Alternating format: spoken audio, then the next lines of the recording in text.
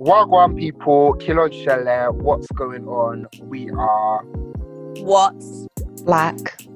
the Tune in with us every Wednesday where we unpack the meaning of black. I'm Alicia, I'm Delapo. I'm Leanne. and we're all from London. Thanks for joining us in Season 1, where we shine the spotlight on black as a racial identity. Covering its origins all the way to its present day use and understandings of the term. And we explore this through social commentary and more.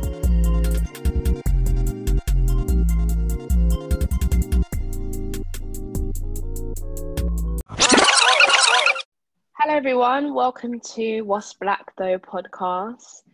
Today we bring you yet another topic. Today we are discussing the theme of black is, drumroll please, I don't enslaved. have a drum or a roll. I apologize, fam. It's cool. We make it work. Black is enslaved is the topic for today.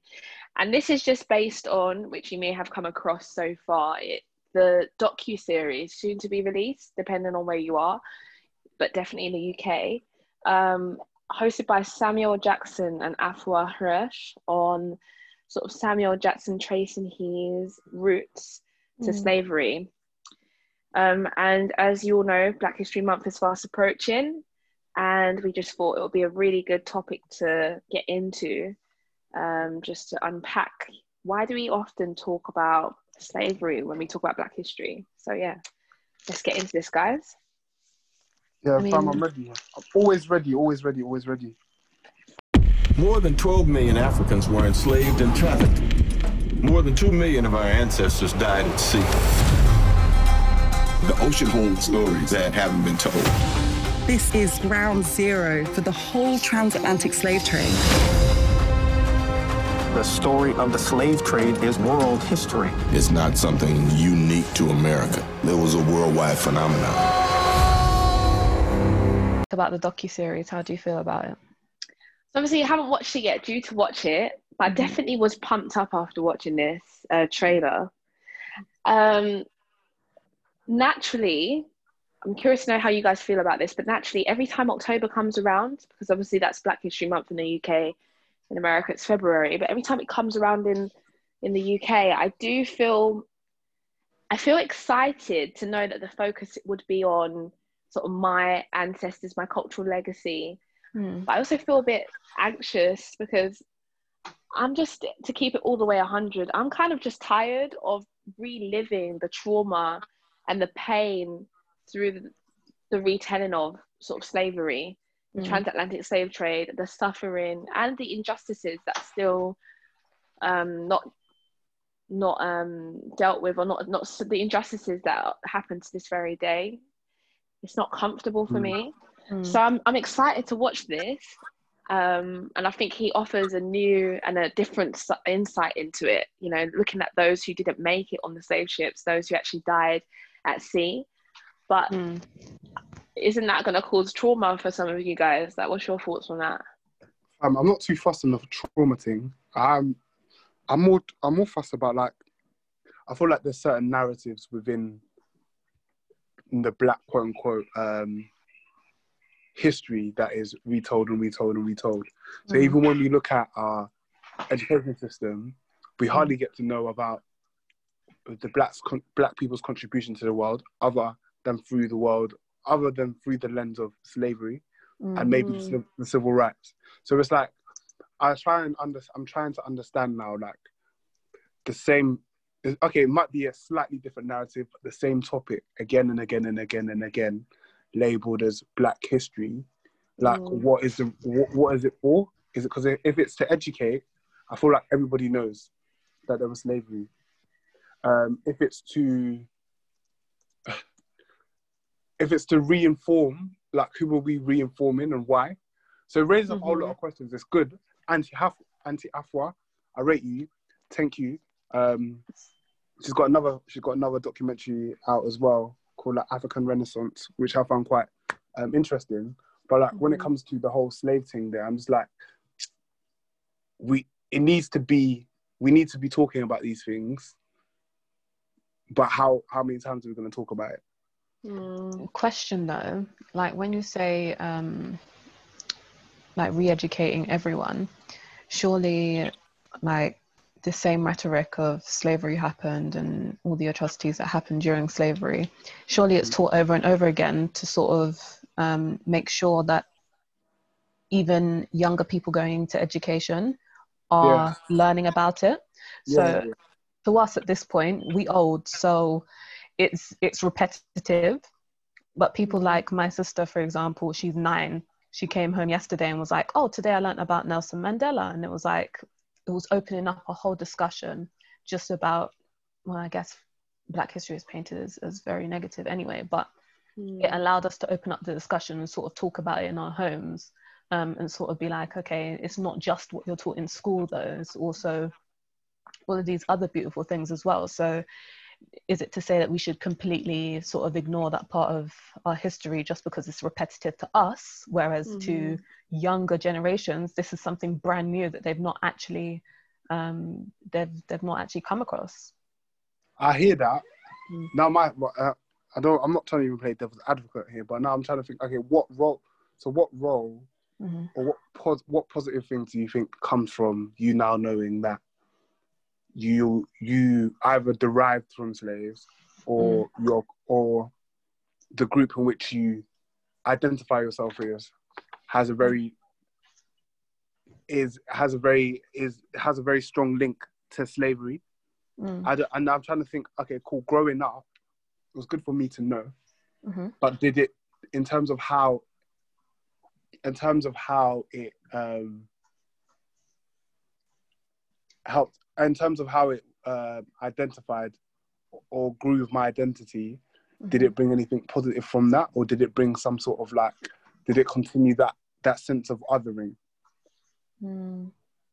I guess to answer that question though, you have to look at your life now and look at whether or not it's impacted you in a way that's motivated you towards change, because it's easy to say, okay, it's going to have a negative impact to keep on hearing this rhetoric, but it's because that we're always being taught this, that we've come together today to just be like, actually, do we need to, like, do we have to have this conversation all the time? It's actually brought us together as people who don't really know each other like that, but to have that conversation. And the question is like, would we have had that before if we weren't tired of the repetitiveness of it? So sometimes it can sort of stir or motivate some sort of positive change. Just a thought, but let me know what you think about it. I mean, I do hear what you're saying. I think I can see it from both angles. I came across something online that said, when you start with slavery, so when you make reference to Black history and you start with slavery, you're actually starting with pain. And you're starting as if the story of Black people started with slavery. I think, and then it goes on, for many of us in the Black community, that lack of awareness or understanding of our ancestry has really been lacking. So I think those are those points are covering the two sides of the argument. It's important to hear the ancestry that is uncomfortable, the stories of our past that are uncomfortable, but it's undeniable that it can cause pain to many, especially when that pain there hasn't been any kind of official legal redress for that pain. You know, I don't know if you guys watched that BBC One documentary where they uncovered the compensation that was paid out to the slave owners in the UK. Yeah, David Olusoga. Bro, it's hurtful. What's been the legal redress and follow up from that? So I think it's okay to bring the story up again, but it's only comfortable, and it can only ever be comfortable or somewhat more comfortable, because this story will never be comfortable, but it can only be somewhat more palatable and easy to swallow if there's a full ending and there's a compensation that comes at the end. There needs to be a happy ending. Even Disney, you watch Disney, at the end there's always a happy ending. There's no happy ending to this story. And I'm not trivializing slavery to a Disney film, but I'm saying it's a legacy that still has real structural, tangible effects to this very day. Like the fact that I'm even having this conversation with you guys in English is one byproduct of the slave trade. You know, the fact that we're even here. So to relive the story without there being any justice for the victims is really hurtful. It's too much trauma, bro. So you're really on this reparation vibe. Whoa, listen, that is my word. I would tattoo it on my body No. if I could. But But sorry, off the back of that reparation vibe, sorry, and this might sway a little bit away from what we're talking about, but do you happen to know of the marches that take place every year in August from Brixton to Parliament, I believe? Yeah, do you happen to know of them, one? And two, do you think that they're useful in terms of the times that they take place and what people are marching for? Well, tell us, yeah. So every year on I want to say it's early August. I haven't been in 2 years, so problems. So I can't actually remember the date. It tends to always be on, let me actually look into my calendar. But it's a march basically from Brixton to Parliament Square. I want to say it's Windrush Square, is that space in Brixton in front of the Ritzy Cinema. And there tends to always be like a huge turnout of people, and it's basically a reparations march. So we march from one location to another location, and then there's a few speeches, and there's always a call to action in front of Parliament. And every year, without fail, we get a statement released by the Prime Minister at the time that often says, listen, we're not going to pay you, man, reparations, innit? We acknowledge what happened, but you're not going to get money for it. But that doesn't stop or deter people from marching. And oftentimes you do get support from people who live in the vicinity. So there's a few white faces there, which I actually think is beneficial, because then we're all a united front sort of marching. There are, of course, people that don't understand why we're marching, and they just think it's just some carnival thing, because it tends to be really loud, like we do the horns and whistles and all of those things there. Also, great space for any Black-owned businesses to sort of sell their merchandise, just letting you know. But yeah, it takes place every year, and there are some arguments that it's not necessarily beneficial, because what happens is we march during a time when Parliament actually aren't even in their seats. They're not there because it's summer. So while they're in their Venice and their Barcelona or their Greece, we're in the cold streets of England asking for reparations. And I just wanted to sort of get your views on sort of marching for reparations, or even asking for it. I think it's a waste of time. You do? Interesting. Why? Yeah, I think it's getting to... That's a strong thing for me to say. But I think I'm tired of, and I think this is something recently, right? I'm tired of putting my identity around something that simply just means oppressed. And I think if you start looking at the chances of reparation actually happening versus the time that people are actually spending marching for reparations, really and truly, what the march then just comes about is not even about reparations. It's like, yeah, we were all oppressed, and you're marching about your oppression, and nothing actually has come of it. So I don't know. I'm trying to move away from an identity which is simply just means oppression. And I think Leanne made a point again, like it'll be ludicrous for me to not admit or understand my history. Again, me being from continental African sort of roots, there's still a link there. It might not be as direct, but like it'll be ludicrous for me to not understand that and accept what's happened. But I get to a point now, I'm just tired of being like, this has happened, that's happened, and I'm oppressed. And I don't know if that's just a thing of denial, or if it's a thing of actually, I can see how other communities are able to just go about their lives. That's just me.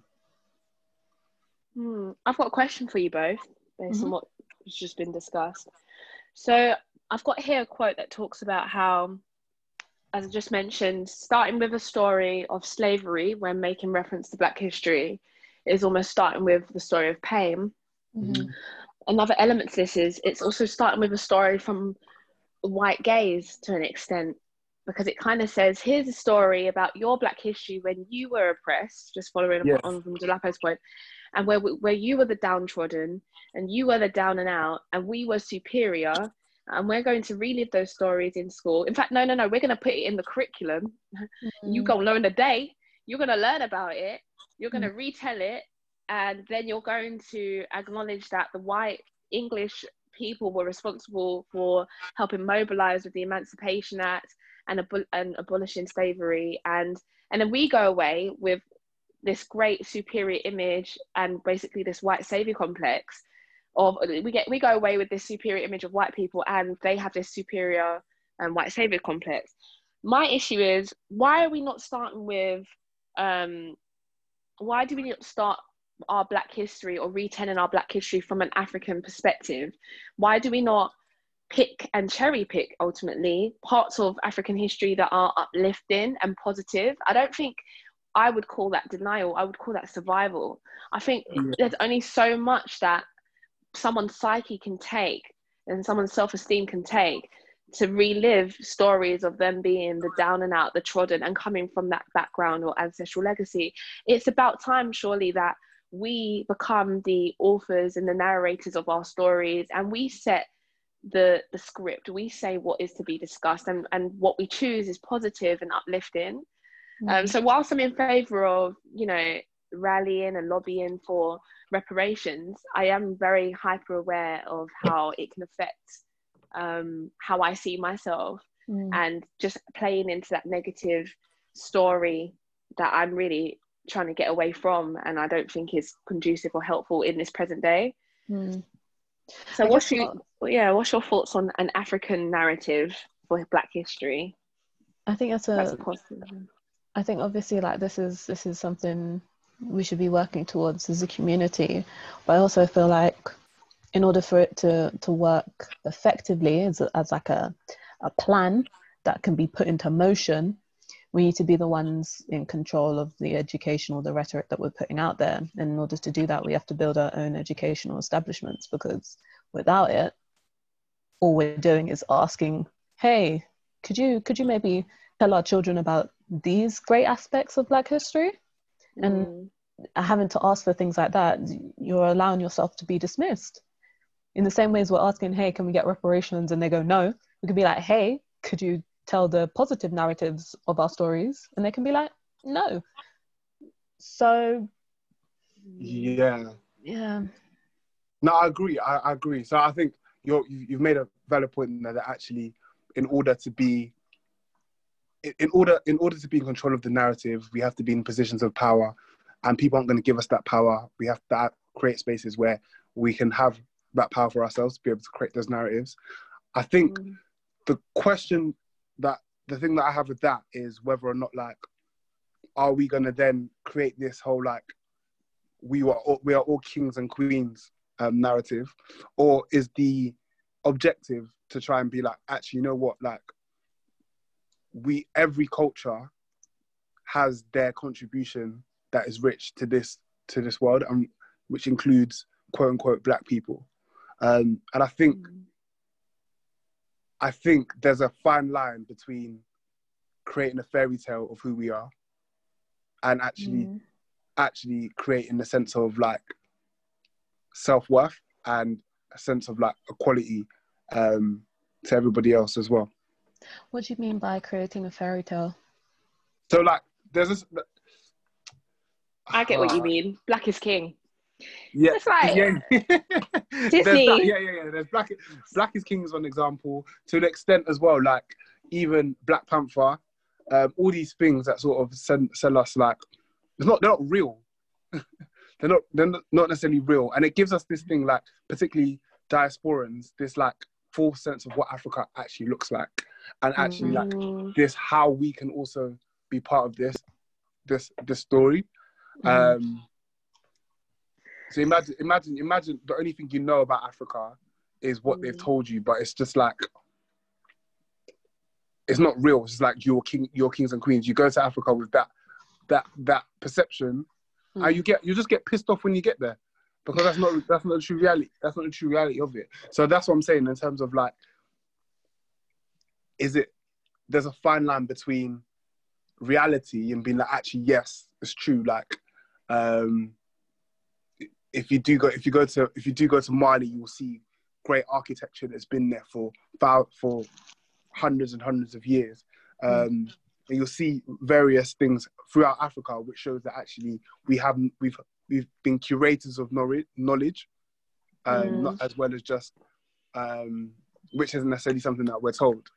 But then this whole narrative of like, we're all kings and queens, is very easy to sort of get lost in the source. Get lost in that source. Yeah.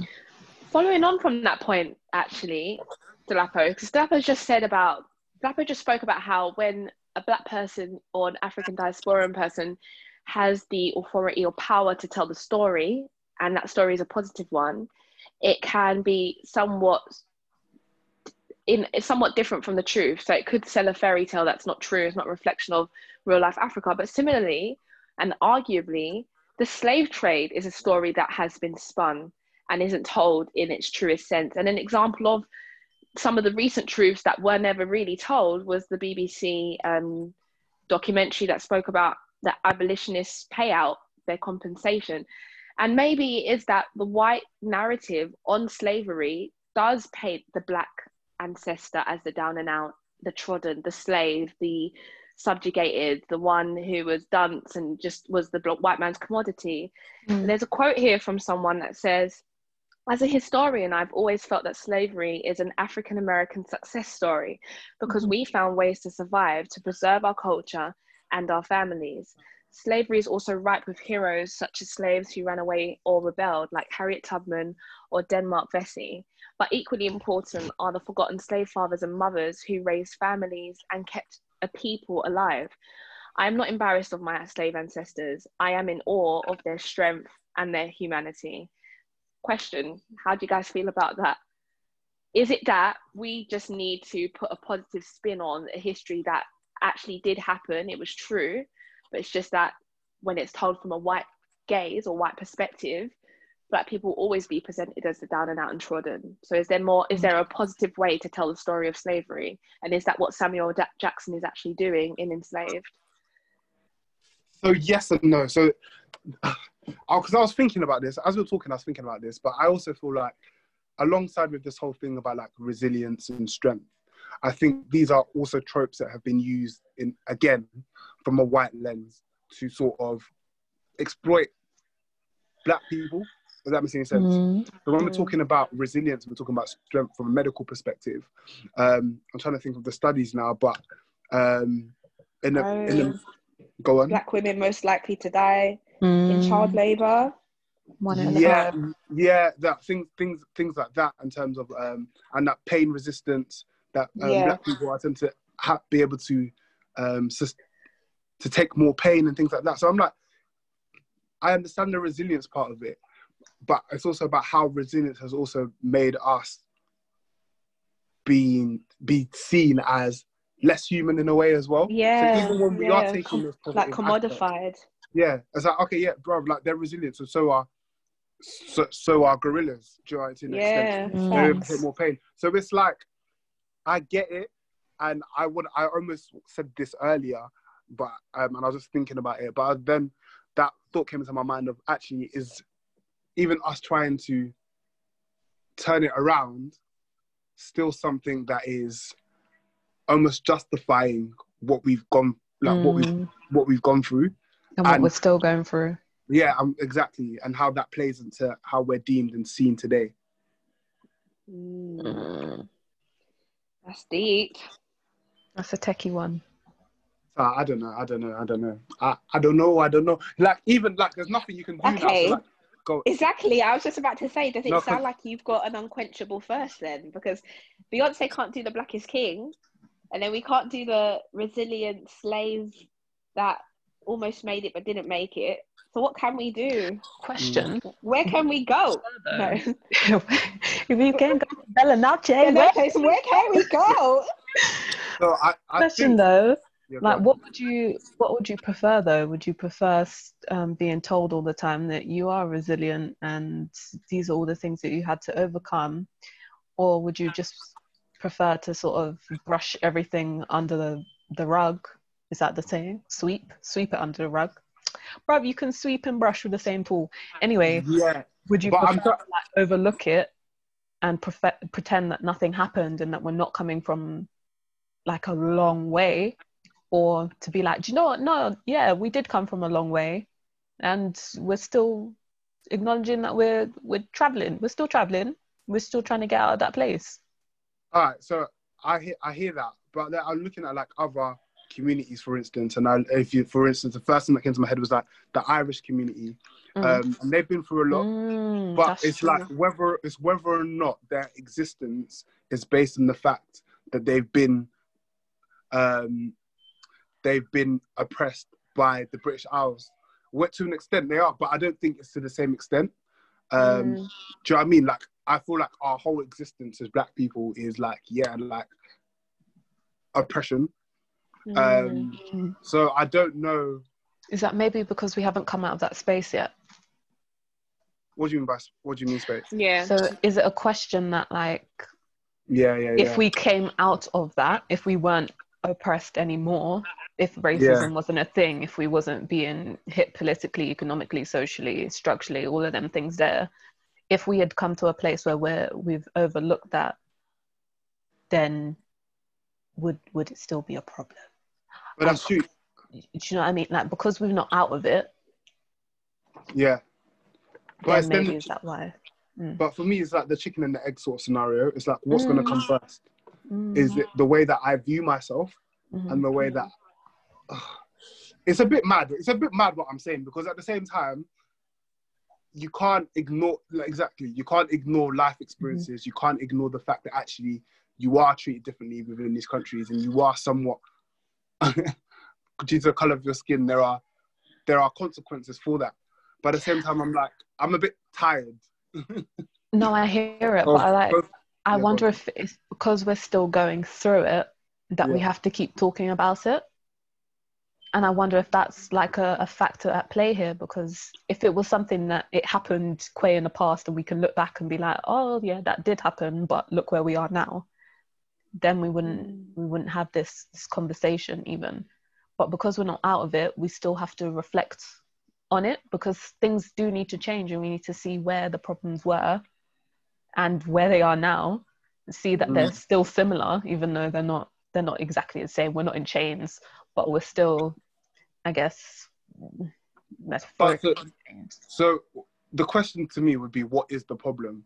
And is the problem the fact that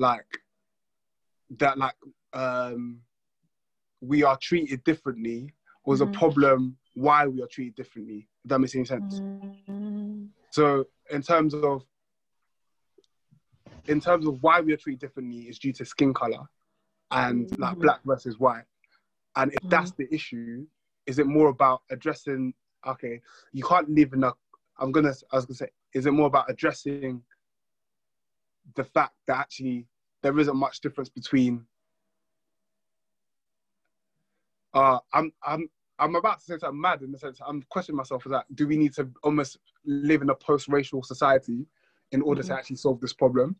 Or do we need to focus on our differences? Explain what you mean by post-racial quickly. So like... Well, what do you understand from that? Like, what do you... When I say post-racial, it's like almost... For me, so almost like at this moment in time, the colour of our skins is a very big... form of way of describing someone. I'm not only describing them as an individual, but describing them as a community. And then it's like, actually, do we need to move past that in terms of describing people based on their attributes? And my question, that's us. Yeah. Do we need to move past describing people based? Do we need to move past seeing ourselves as racialized beings? Is that what you mean? That's essentially that. And how do you say that relates to the retelling of transatlantic slavery and the negative portrayal? Because just due to the fact that, so as I said earlier, like, okay, cool. So I'm continental Africa. I'm a continental African, right? But I'm from West Africa. So there is definitely still a link to my heritage and slavery, but not necessarily as much as someone that's from the Caribbean or what's it called, Americas. Yet alone when we're talking about black, quote unquote, black people who are from East Africa or like Zimbabwe, who weren't necessarily affected by the transatlantic slavery like that, but because we are all put under this basket of blackness, it becomes all our heritage and it becomes all our culture. So even if it hasn't actually been something that has directly affected you, just due to this how we racialize everybody, it then becomes your burden, so to speak.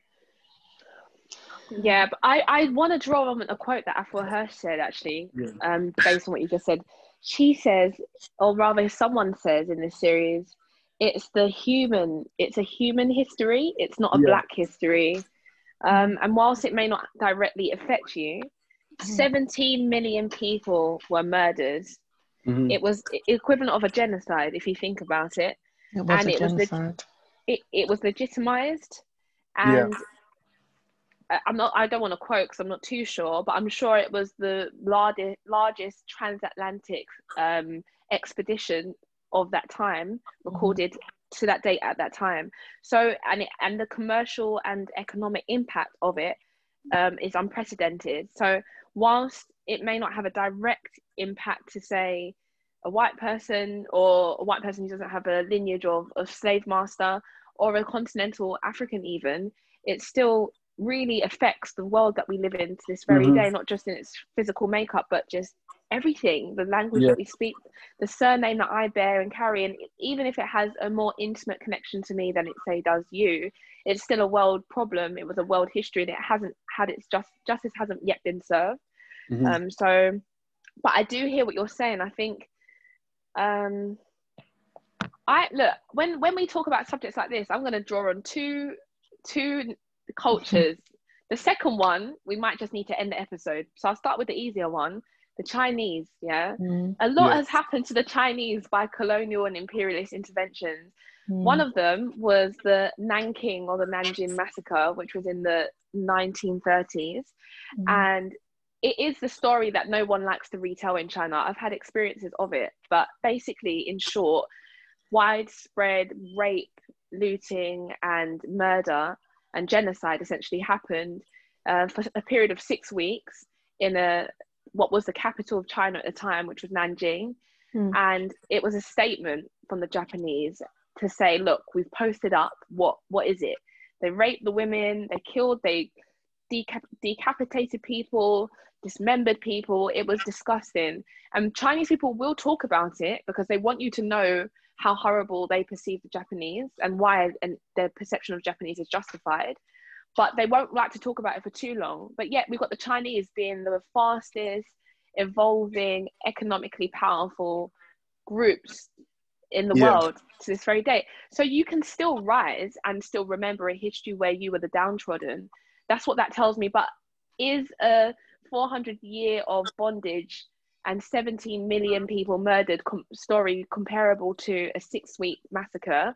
That's not me comparing the suffering, but just looking at the statistics of it all, arguably it's not comparable. The impact. And the impact, the lasting impact, and also the justice that potentially served, although the Chinese will say the Japanese haven't actually formally addressed their wrongdoing. The president said sorry, but the Chinese said that's not enough. So there's still very much this hate within the Chinese culture towards the Japanese. The second example is the Jewish. Every year we're talking about the Holocaust, the pianist, the Schindler's List. I'm just going to stop there. But I feel like because they've moved past their atrocity, they're able to talk about it in a way that doesn't negatively impact them anymore. It's different, I think, for our community. But can I? Why do you think they moved past the? Why were they able to move past? Just I don't know. Because I do think. No.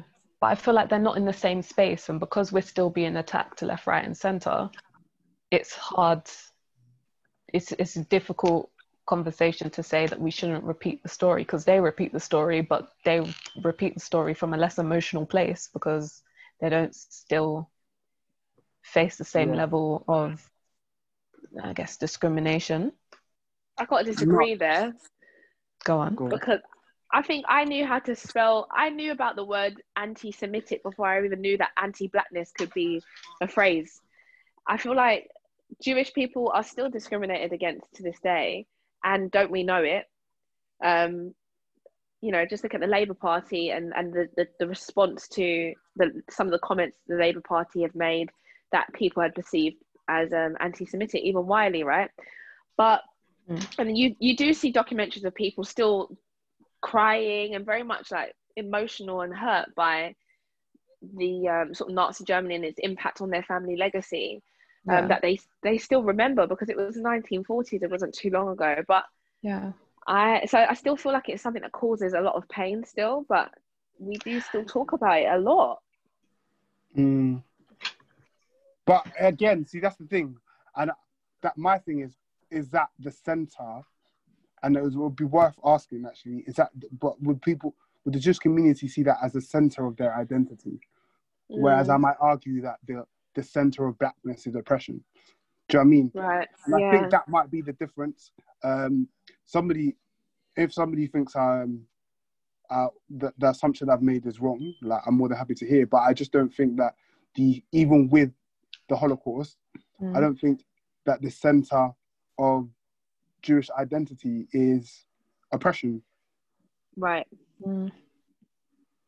But is it arguable that the reason why it isn't is because it didn't last as long and it didn't have as much of an impact?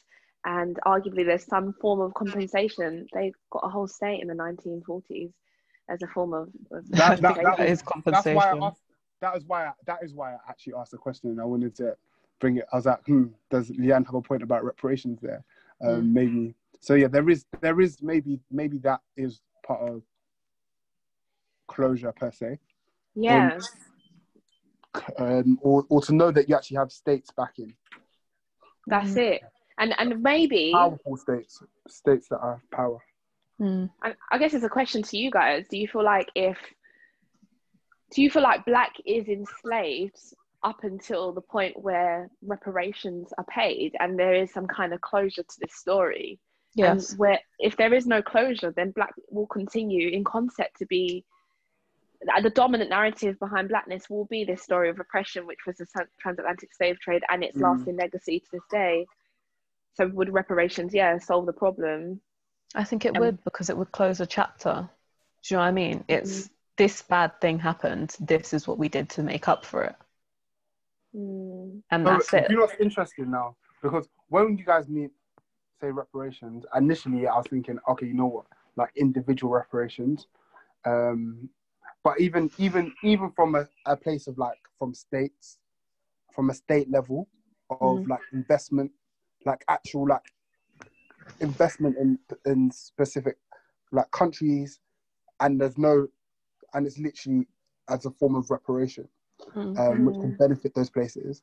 I think the view of how people will view particular, like even African countries, or in particular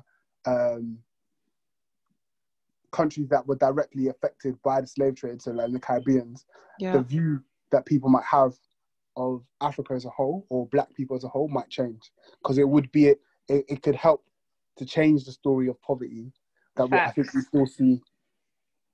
You still see the rest of the world, that's how they view blackness. That's what I mean. Let's be honest, maybe it's a good thing. Reparations just needs to be there to reconcile the economic imbalance that we've been left with. It's to think that we get individual reparations. That's childish. Like to think, okay, cool, I'm going to bust everyone £50. Childish.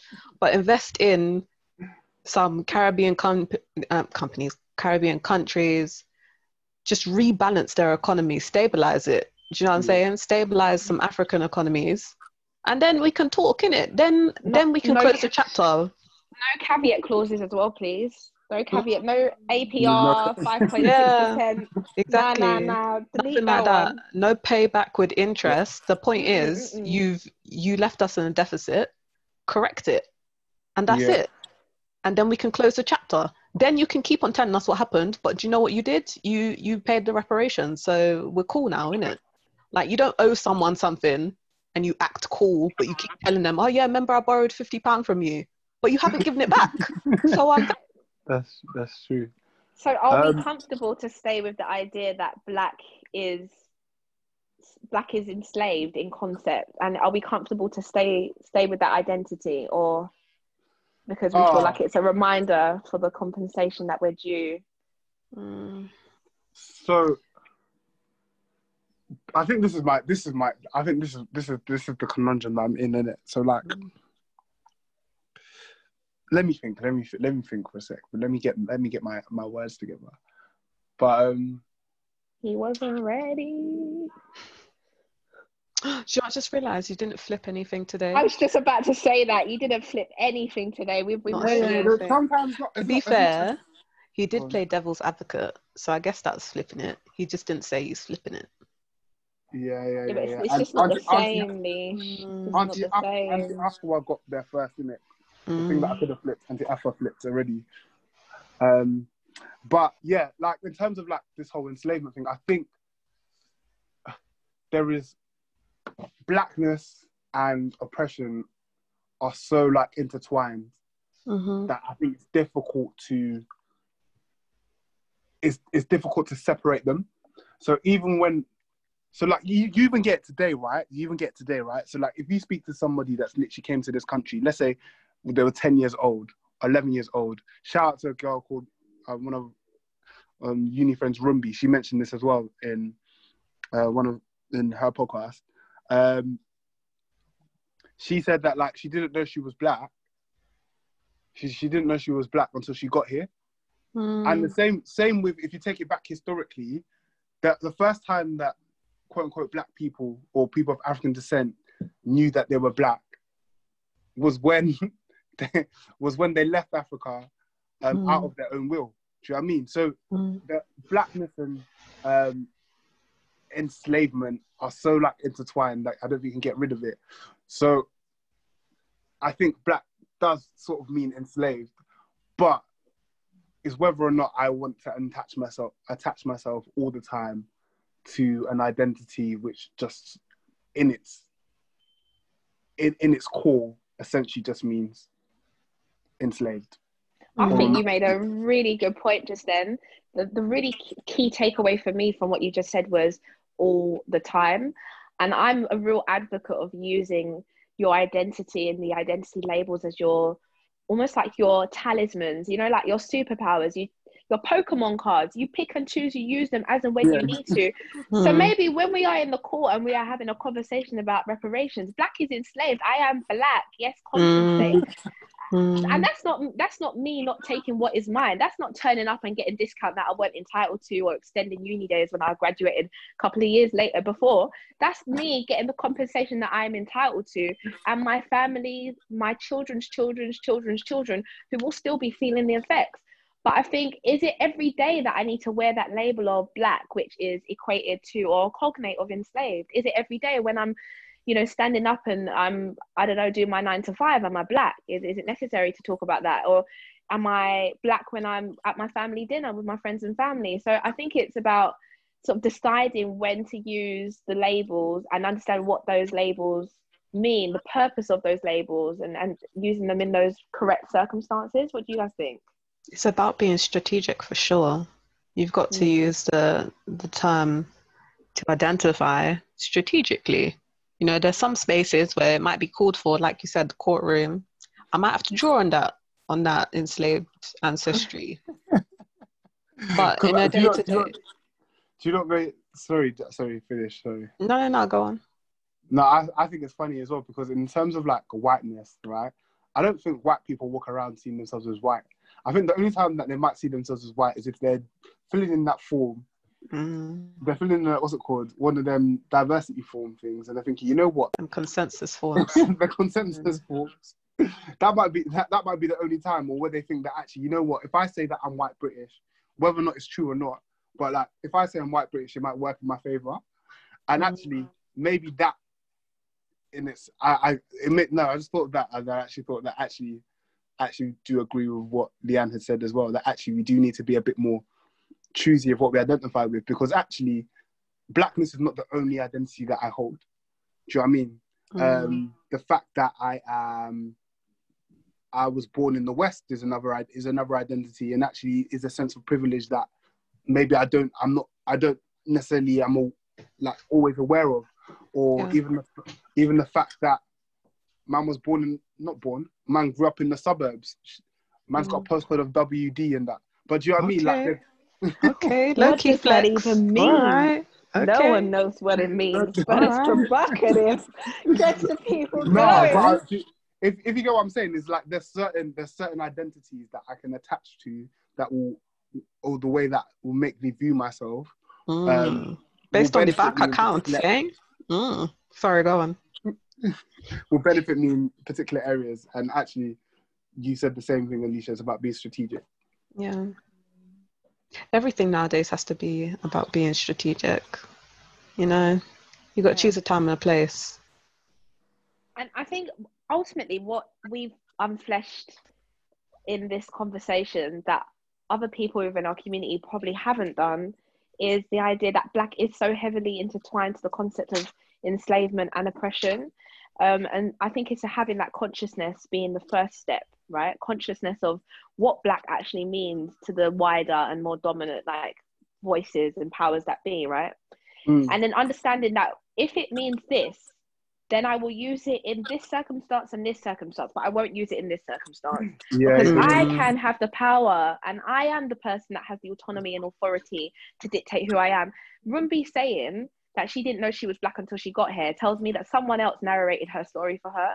Yeah. And I remember that experience as well. I remember someone literally constructing my Blackness and this pseudo-scientific attributes that make me Black incrementally throughout the years of year 1 all the way to about year 5. I remember it was, oh, Leanne, your hair's a bit like this. Oh, your nose is like this. And then at the end of year 5, I was a fully fledged Black girl who was light skinned. Then I got into secondary school and I was a browning. And I thought, hold on a minute, is it every day that my identity is going to be subject to or contingent on an external narrator? Or am I going to be the David Attenborough of my own show? Let me narrate it. That's what I'm thinking. That deserves that. I rate that. That's so true. It's so true. Because the thing as well is the description. If the description in itself, if the description was just a descriptive word, that's calm. But it's the things that come with that description, and you don't have control of that as well. So it's like you begin to carry somebody else's. You begin to carry somebody else's burden that might not necessarily belong to you in the first place. Yeah, facts. Do you want to close it, someone? Okay. Well, sorry. Are you ready to close? Yeah, man. Let's close. I feel like we came to a natural pause. Yeah. So, like usually at the end of every episode, we just ask the same question. So Leanne did that. Black is enslaved. Leanne, you already did that. So, but let's just close in terms of. So I think, is it 3? Are we all on the same? Can we answer yes or no? Yeah, yes or no. So yeah, is Black enslaved? Yes, strategically. And Leanne, yeah. Yep. And the lap says yeah as well. So that's the end of this episode. We call it a little wrap. And we'll be back shortly. Bye-bye. In a bit. Bye. Bye.